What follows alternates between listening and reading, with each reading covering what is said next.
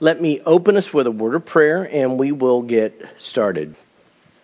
Dear Heavenly Father, we thank you for this opportunity we have as the body of Christ to gather together, to be able to worship you, to be able to study your word without fear of harassment or persecution. I just pray, Lord, that you would enable us today to take advantage of the privileges you've given us. Help us to show love for one another, help us to encourage one another, and help us, Lord, to be able to absorb your word and not just hear it, but apply it to our lives. We ask these things in Jesus' name. Amen. Well, as we began last week, we were returning to our study of 1 Peter chapter 2. So if you haven't already done that, if you're new to our class, we're in the middle of a study of 1 Peter. We are actually in chapter 2, and we're at verses 11 and 12. And last week I gave an overview of the book, sort of to catch us up to speed, because it had been several months since I taught. But in the early part of the book, Peter has already laid out a lot of very important truth. He's talked about theological truth. He's given exhortations to holiness. He's exhorted about the need to control our thinking. He's talked about the need to be centered on Christ and His Word. He's really already given us a lot of basic exhortations in the Christian life. And he's reminded us in part of the unique privileges we have by virtue of our salvation.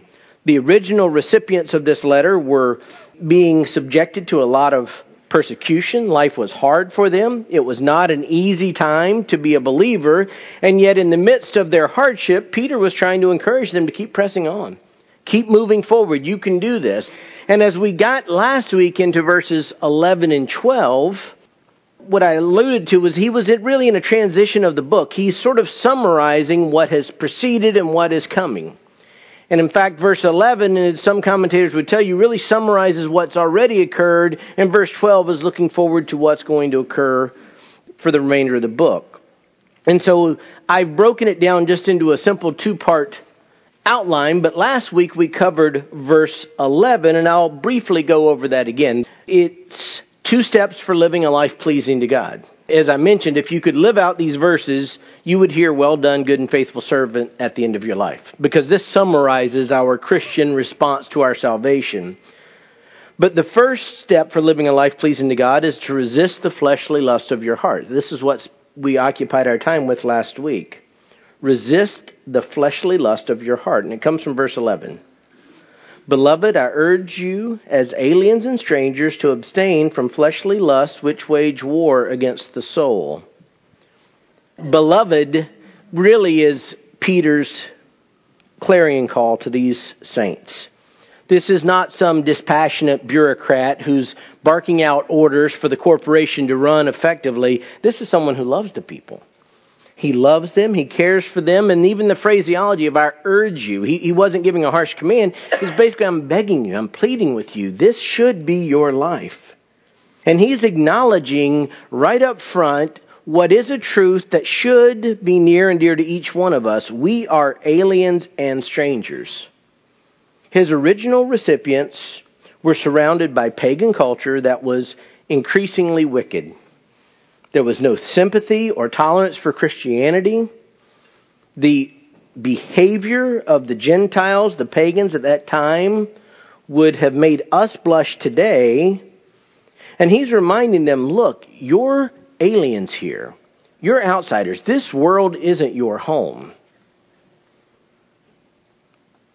The terms are really synonymous. They're not painting a graphically different picture. It's just the sum total is the fact that we, even today, aren't supposed to be attached to this world.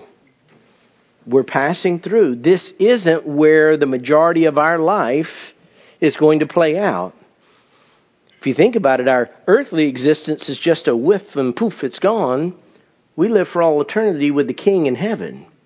So the reminder to the believers is, when he's saying this, is you're not a part of this world, so don't be a part of the world. You're not living in this world permanently. Don't act like you're living in it permanently. And verse 11, as I mentioned last week, is really focused on the internal of the heart. Verse 12, as we're going to get to later, is the externals. But the internal of the heart is that battle against the flesh. Abstain from fleshly lust. Abstain means what you think it means. Stay away from. Avoid them. And the idea is that this is something going on internally. Even though when normally we see abstain and we think, okay, stay away from all the bad things, and we should stay away from all the bad things, what he's talking about is the battle for our minds and our hearts. When the thinking goes astray. These fleshly lusts, the word for lust isn't referring exclusively to sexual sin, although it can encompass that. It's just talking about desire, strong desires that well up within you, and the word fleshly makes it clear. These are the perverted desires that come from living in a fallen world. In fact, I'm going to read it again because it's so relevant, but really I think what you could do if you're thinking about, well, wait a minute, what are the fleshly lusts? You could look at Galatians 5 and see the deeds of the flesh and realize what it's talking about is when you have this battle in your heart to be tempted to do any of these things. Galatians 5 verse 19. Now the deeds of the flesh are evident, which are immorality, impurity, sensuality, idolatry, sorcery, enmity, strife, jealousy, outbursts of anger, disputes, dissensions, factions, envying, drunkenness, carousing, and things like these. In other words, if that wasn't enough to catch every sinful thought you ever had, just add anything else that's anything like those. And he's making it clear, these types of thoughts and lusts, these desires that start to well up within you are not innocent. Now, we wish, and I certainly wish, that at the moment of my salvation I never had those thoughts again. I alluded to a funeral message that I had heard when I taught last week where it was talking about the fact that when you get to heaven, you don't have this struggle anymore. There's no more fleshly lust to battle against. And it's like, well, I can't wait to get there. Man, that will be such a nice rest. But in the meantime, we have this army of soldiers, as I read a quote from one commentator, this army of soldiers that are on the march, constantly fighting us, and it's always on the inside. Now, it's a winnable battle.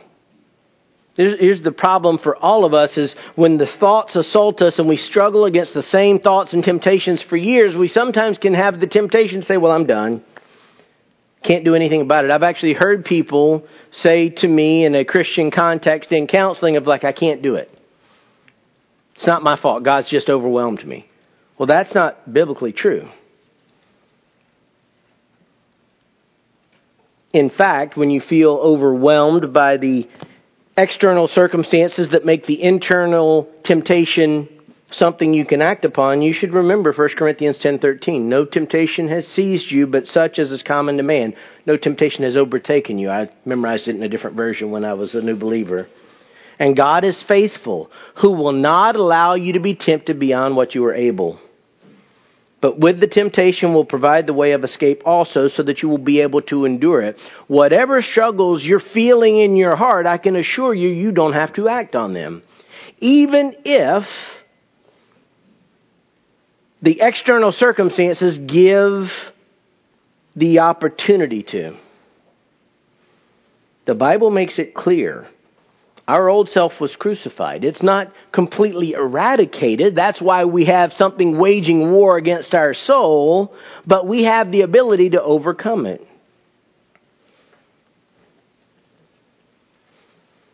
So we have a constant battle, and we can prevail. But Peter's ultimate point is this. We need to be fighting that internal issue. And we have to fight it however it comes about. Whatever you have to do to stop feeding the things that make you think a certain way, you've got to do it. And really, you'll be able to see now as we come to our second point and we get into our verse, and I'm done summarizing what I taught last week, you'll see how these play together. 2 steps for living a life pleasing to God. First, resist the fleshly lust of your heart. Number 2, evangelize the lost with your life. Evangelize the lost with your life. Don't be tripped up by my phraseology. Because while I'm talking about evangelism, and I really am, I'm not talking about, do you have a good gospel presentation in your pocket that you can bust out to read to the right person at the right time? Verse 12 says this, keep your behavior excellent among the Gentiles, so that in the thing in which they slander you as evildoers, they may, because of your good deeds, as they observe them, glorify God in the day of visitation. Now, I'm going to break down and talk a little bit about the different parts, and then at the end, I'm going to try and apply this in a comprehensive way, because this speaks volumes to our daily existence. But the first thing he says is keep your behavior excellent. And you can see this is the logical outgrowth of abstaining from fleshly lust. You're fighting against all of those negative things in your heart. A good inward life should lead to a good outward life. But it's also critical, and this is always an important part of Christianity. It's not just avoiding the wrong thing, it's doing the right thing. It's not just don't. This is the positive component. So the negative aspect, watch what's going on in your heart. The positive is you got to live out your faith. Keep your behavior excellent. Behavior is just your daily life. You wake up in the morning, and at some point at the end of the day, you go to sleep. Everything in between is your behavior. It's not a complicated phraseology. It's not a complicated word. It's just how you live. In fact, Peter has already used this word in a pressing exhortation which ties into what we're being taught in verse 12. In 1 Peter chapter 1, verse 15, he says, but like the Holy One who called you, be holy yourselves also in all your behavior. And the idea of your behavior excellent just has the idea of praiseworthy. It's good. It's honorable. It's beautiful. It's morally good. And if you see how this fits together, it's really about living a life that looks different than the pagan culture all around you. In fact, it's supposed to be a life lived within that pagan culture. Keep your behavior excellent among the Gentiles. Now, this doesn't mean that all the recipients of this were Jewish people.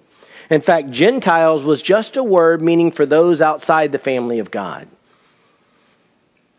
Aliens and strangers are living amongst the citizens. We are aliens and strangers, but we live a life in hostile territory amongst unbelievers. The natural citizens of the fallen world who are still in darkness are supposed to be our neighbors.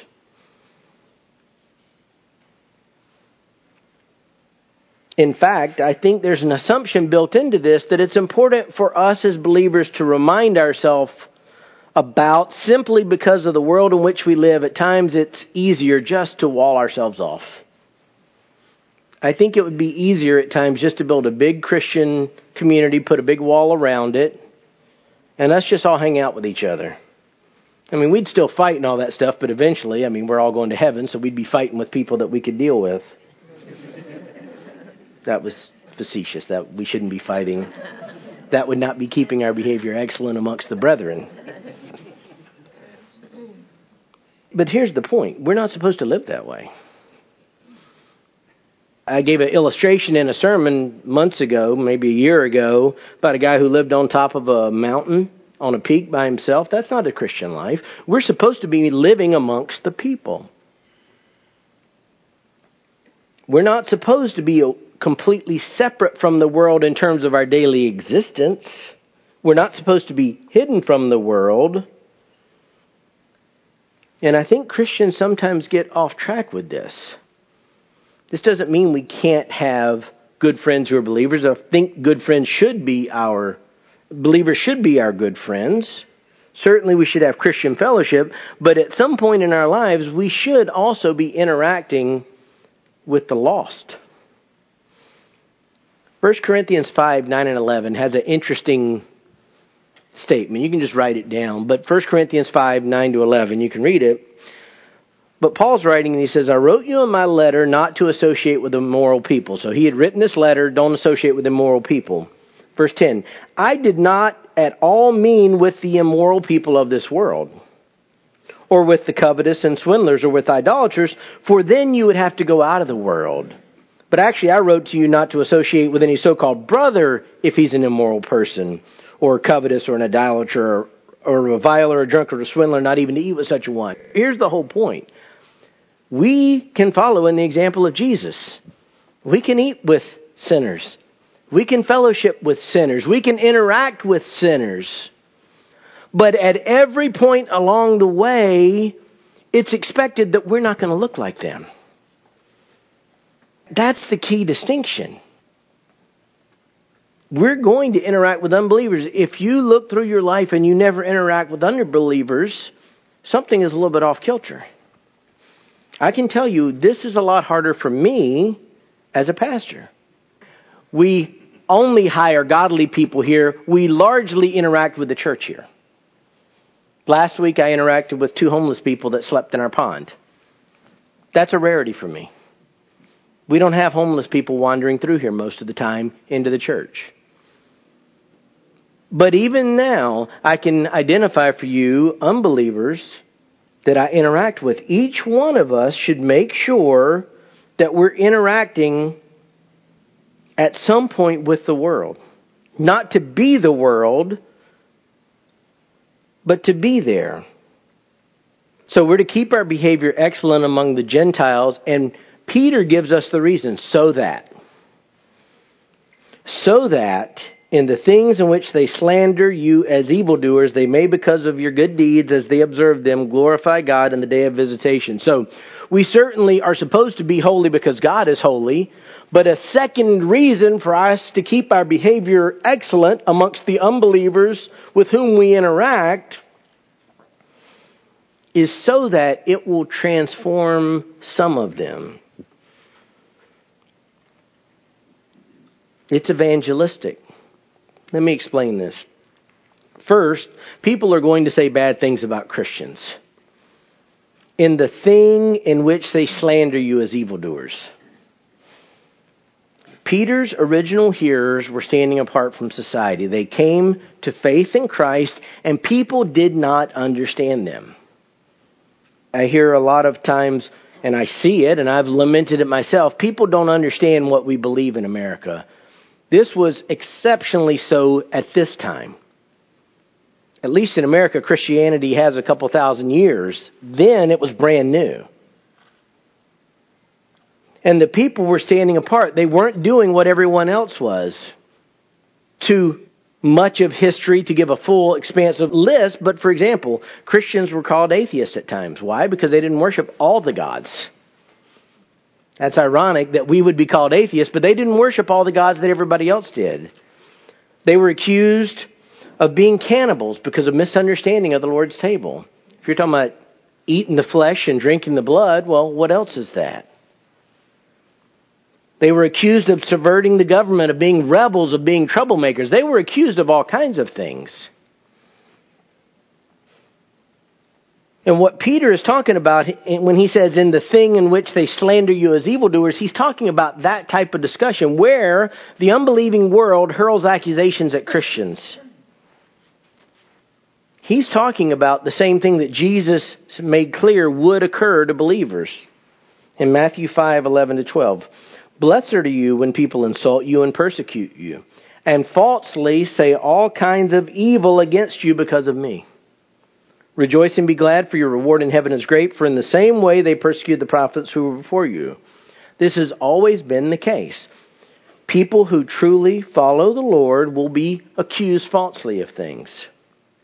So what Peter is saying is that keep your behavior excellent among the Gentiles, because some people are going to be talking bad about what you do. People are going to be hurling accusations against you.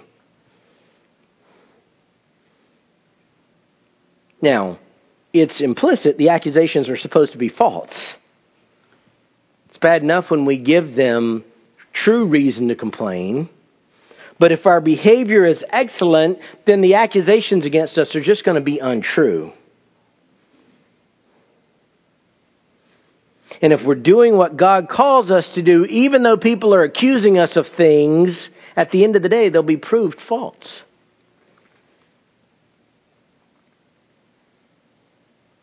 At the end of the day, your life will stand up to the scrutiny. You're not supposed to be living in such a way that the accusations are true. They should be provably false if your behavior is consistently excellent. And let me add, none of us is perfect. All of us fall short. It matters to unbelievers when you acknowledge it and you don't justify it. And you ask for forgiveness. They don't have a clue what you're doing. But when you're wrong, say you're wrong. We're not perfect. But part of keeping your behavior excellent is acknowledging our imperfections.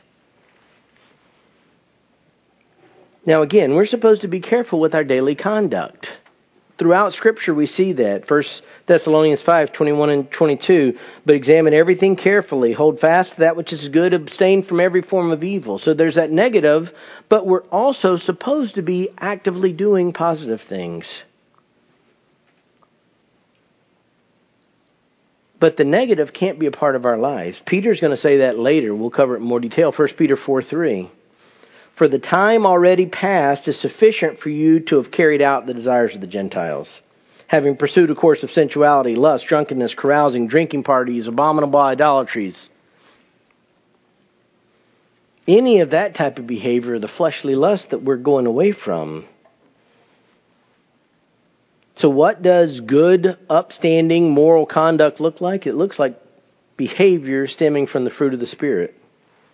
Again, Galatians 5, but the fruit of the Spirit, verse 22. The fruit of the Spirit is love, joy, peace, patience, kindness, goodness, faithfulness, gentleness, self-control. That's what our daily lives should look like. If you're exercising those qualities in every corner of your life, your behavior will be excellent among the Gentiles.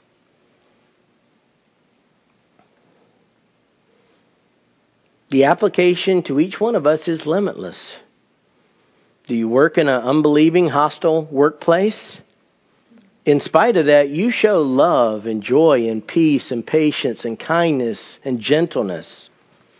Do you have unbelieving family members who give you a hard time? You still treat them with love, joy, peace, patience, kindness, goodness, faithfulness, gentleness, self-control. And ultimately you're doing that again, partly because we're supposed to be holy as God is holy, but partly because the unbelieving world is watching. So that in the thing in which they slander you as evildoers, they may, because of your good deeds, in other words, they've seen that you're living something different.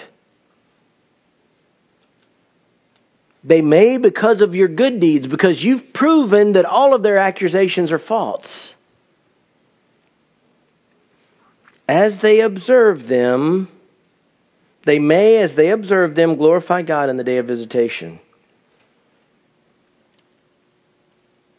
Many in the unbelieving world want us to fail. There are many people who daily scan to see another Christian fall. When there's some scandalous sin that befalls a prominent Christian, there are some people that celebrate and rejoice. Because they say, I knew they were all fakers anyway. I knew this was just a scam, and this proves it. And all that's true. In the sense of when someone like that falls, it's a significant thing. But what Peter is saying is that some people are going to see that we don't always fail. And some people are going to see that this is real. And some people, because of that, are going to say, I want what that person has. I want that life. And some people, because of that, are going to come to faith. It says they're going to glorify God. Unbelievers are not glorifying God. Some people are going to watch our lives, and it's going to be used by the Lord to draw them to Himself. It talks about the day of visitation. There's a lot of discussion about that. I don't think it means just the second coming. I think it means they'll be glorifying God in this context when He comes and opens their heart and opens their eyes and they can see and they're regenerated.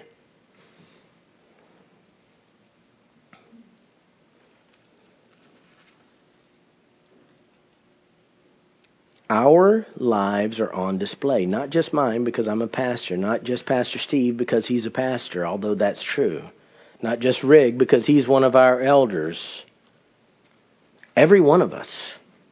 And when you think you're not significant at all, look at this verse. Even you, by your daily life, are living evangelistically. In Matthew 5:14 and 16, we see these words. You are the light of the world. A city set on a hill cannot be hidden. Nor does anyone light a lamp and put it under a basket, but on the lampstand, and it gives light to all who are in the house. Let your light shine before men in such a way that they may see your good works and glorify your Father who is in heaven. Jesus was teaching the same thing. You see that over and over. The apostles aren't treading new ground. They're illuminating and further explaining teaching that's already been given. Certainly our interactions with each other are a big part of this. In John chapter 13, verses 34 and 35, Jesus said, A new commandment I give to you, that you love one another, even as I loved you, that you also love one another. By this all men will know that you are my disciples, if you have love for one another. Certainly one of the ways we keep our behavior excellent amongst the Gentiles is how we interact with other believers. How we interact as a church. How we conduct our affairs. As a lawyer, I used to use words all the time. My life was a constant argument and an exhortation, and you're constantly trying to win and persuade. And what the Bible says in this context is that sometimes your persuasion is nonverbal. Certainly faith comes by hearing, hearing by the word of Christ. I'm not in any way minimizing or suggesting that we don't need a verbal proclamation. But quite often, the reason someone's going to ask you to give an account for the hope that is within you is because of what they see with their eyes in your life. I'm looking forward to getting there. In fact, these verses at the beginning of chapter 3 of 1 Peter are one of the reasons I was drawn to this book. But I think it's interesting what an illustration of this on the broader scale is in the marriage relationship. In 1 Peter chapter 3, verses 1 and 2, it says, In the same way, you wives, be submissive to your own husbands, so that even if any of them are disobedient to the word. So stop for just a moment, and again, I'm going to cover this in detail. But some women are married to men who aren't following the Lord. That's not a secret. But it's interesting, the prescriptive diagnosis and cure for this. Part of the reason a wife is to be submissive so that they may be won without a word by the behavior of their wives, as they observe your chaste and respectful behavior. I think there's a sense in which that lesson in the marital relationship, which is just live godly and trust the Lord to work in the heart, is how we live in the world. As a kid, I heard the expression, actions speak louder than words. I don't know where it came from. I'm sure there's some I could look it up, but I didn't. I think that's the ultimate point here. Is as believers, part of the reason we're fighting that battle against the desires of our heart is so that the outward expression of our heart doesn't lead unbelievers astray. Rather, that our behavior is excellent. If we're living good and holy and upright lives, eventually even some of the unbelievers are going to say, okay, at least that person's not a hypocrite. Some of you may have experienced that already.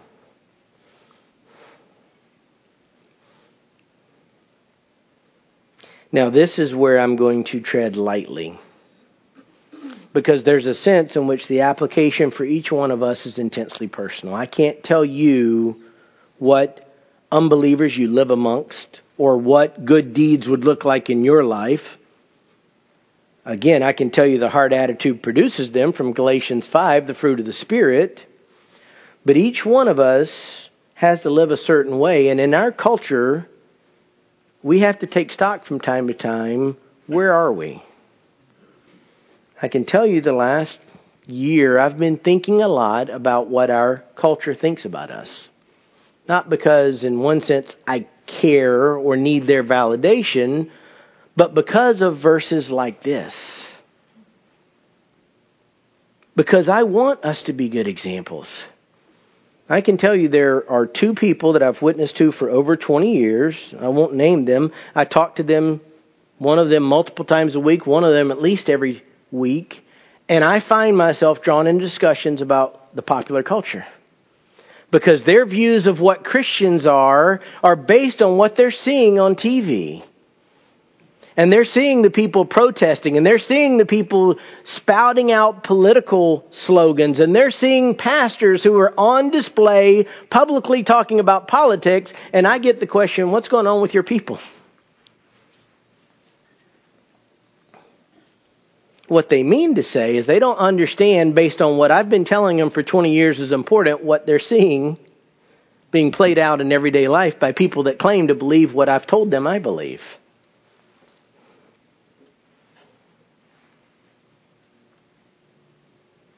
Christians today are accused of some bad things. Certainly we're always accused of being phonies.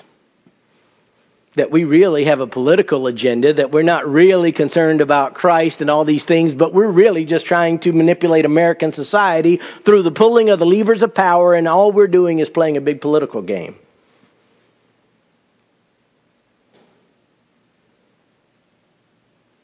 Some of it is people seeing and they think Christians are just another voice trying to manipulate. Let me encourage you. Be careful what you validate with what you talk about. I love America. I always vote. The next text we're talking about is submission to the governing authorities. I'm looking forward to that. But the fact remains, the biggest issue for us should not be what's going on in Washington. When people talk to us as believers, every word out of our mouth should not be tainted with some political venting anger. I have great concerns about the world in which my kids are going to grow up, but my concerns aren't economic. My concerns are how do I prepare them to walk with Christ in an increasingly hostile world. But this is an evolution of my heart because I spent years as a professed believer just being angry all the time. What do you mean? I was angry with every politician that didn't agree with me. And I told people how angry I was with all those politicians. And looking back, it's embarrassing. Because people could have believed that the most important thing was politics. Because that's what occupied my time. That's what I was talking about. Let me encourage us all to be careful. To make sure, even in these times where everything is publicized and politicized, that we don't get off track. You know, the people who were spouting racist and Nazi views in Charlottesville last week all march under the banner of the cross. Not only is that shameful, but we have to be careful never to follow in their footsteps. It's never okay to be racist. It's never okay to be anti-Semitic. God created every human being. It doesn't matter the skin color. It doesn't matter the ethnic origin. It doesn't matter what country. We have to be careful that we don't put labels on people that God doesn't put on them. Because when we're in heaven, we'll be there with every tribe and every tongue and every nation. And I can assure you, every skin color, everything. We need to make sure that we draw clear lines so that our behavior is excellent and nobody assumes that we are with them.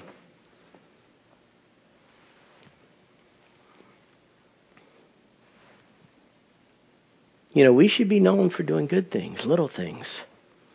It's a simple thing. We have a Wood Valley ministry that we talked about where they were giving out backpacks to kids that can't afford them. That's a good thing. We should have 10 different ministries like that. We have a school that welcomes any type of person.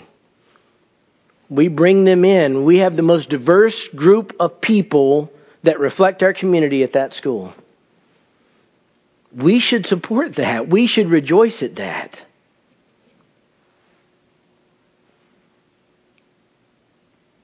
I'm not in any way saying that there's the only things you can do or through the church. We should be living these things outside of here. Our marriages should be testimonies. Our relationship with our kids should be testimonies. The way we work should be testimonies. In fact, we're going to see over the next weeks and months, area by area, where we can keep our behavior excellent. We're going to see it in relation to the government. We're going to see it in relation to the employers. We're going to see it in relationship to our spouses. We're going to see it in relationship to church leaders. We're going to see it in terms of what church leaders are supposed to do in terms of the church population. But each one of us needs to take stock. Christians should not be running around with torches and pitchforks ready to burn down Washington. I'm not on social media. That's not praiseworthy. I'm just not. But I hear of things that people post on Facebook that are sad. Christians, people amongst our midst, posting things that are stirring up strife and dissension and are not kind. Let me tell you, that's all part of our behavior. Every time somebody does something, what happens? All their social media is on the news. Here's what they said here. Here's what they said here. They did this tweet. They did this. This is what they posted on Facebook. Be careful. Keep your behavior excellent, even in the areas where we think nobody else is going to see it, because they always do. But particularly when we know we're on display, live differently. Because for some of the lost people in the world, the thing that God is going to use to convict their hearts is they're going to look at our lives and say, I want that. Somehow they're different than everybody else. I want to be that way. Let me encourage you. Our lives should be reflective of the fruit of the Spirit, and that is the greatest evangelistic tool we have. And where this is really going to play out is with your family members who aren't saved, because they know you. And if your kids aren't saved, they know you. And if your spouse isn't saved, they know you. And if your parents aren't saved, they know you. And if your cousins and aunts and uncles aren't saved, they know you.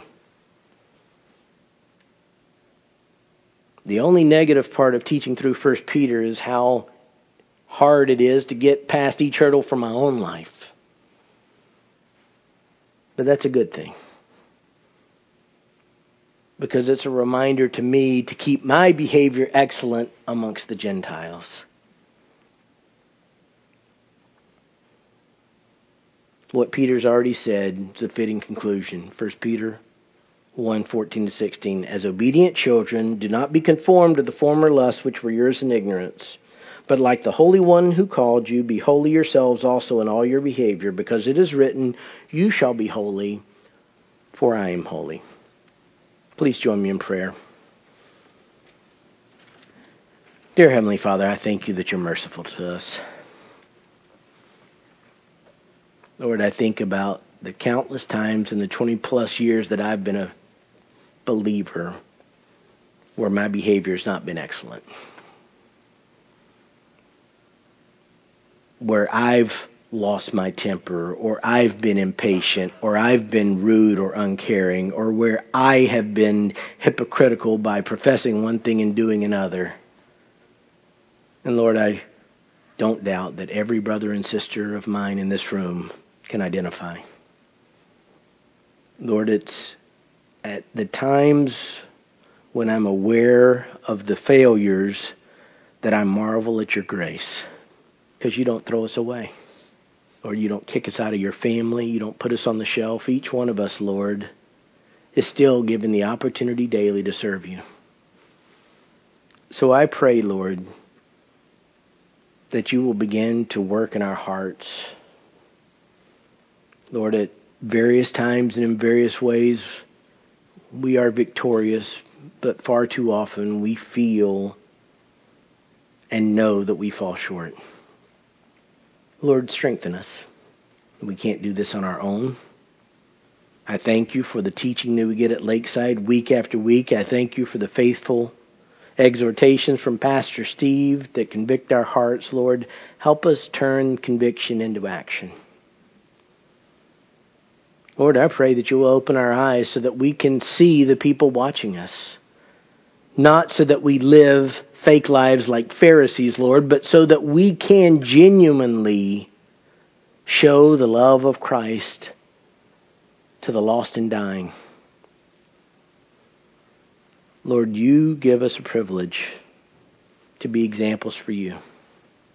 I pray, Lord, that you would strengthen us to be the kind of examples that you would use to draw the lost to yourself. Lord, help us be honest and confess where we've fallen short, but even beginning today, Lord, help us to be able to walk in a manner worthy of you, pleasing you in all respects. And I pray that our walks would be a light to a lost and dying world. We ask these things, Lord, in Jesus' name. Amen.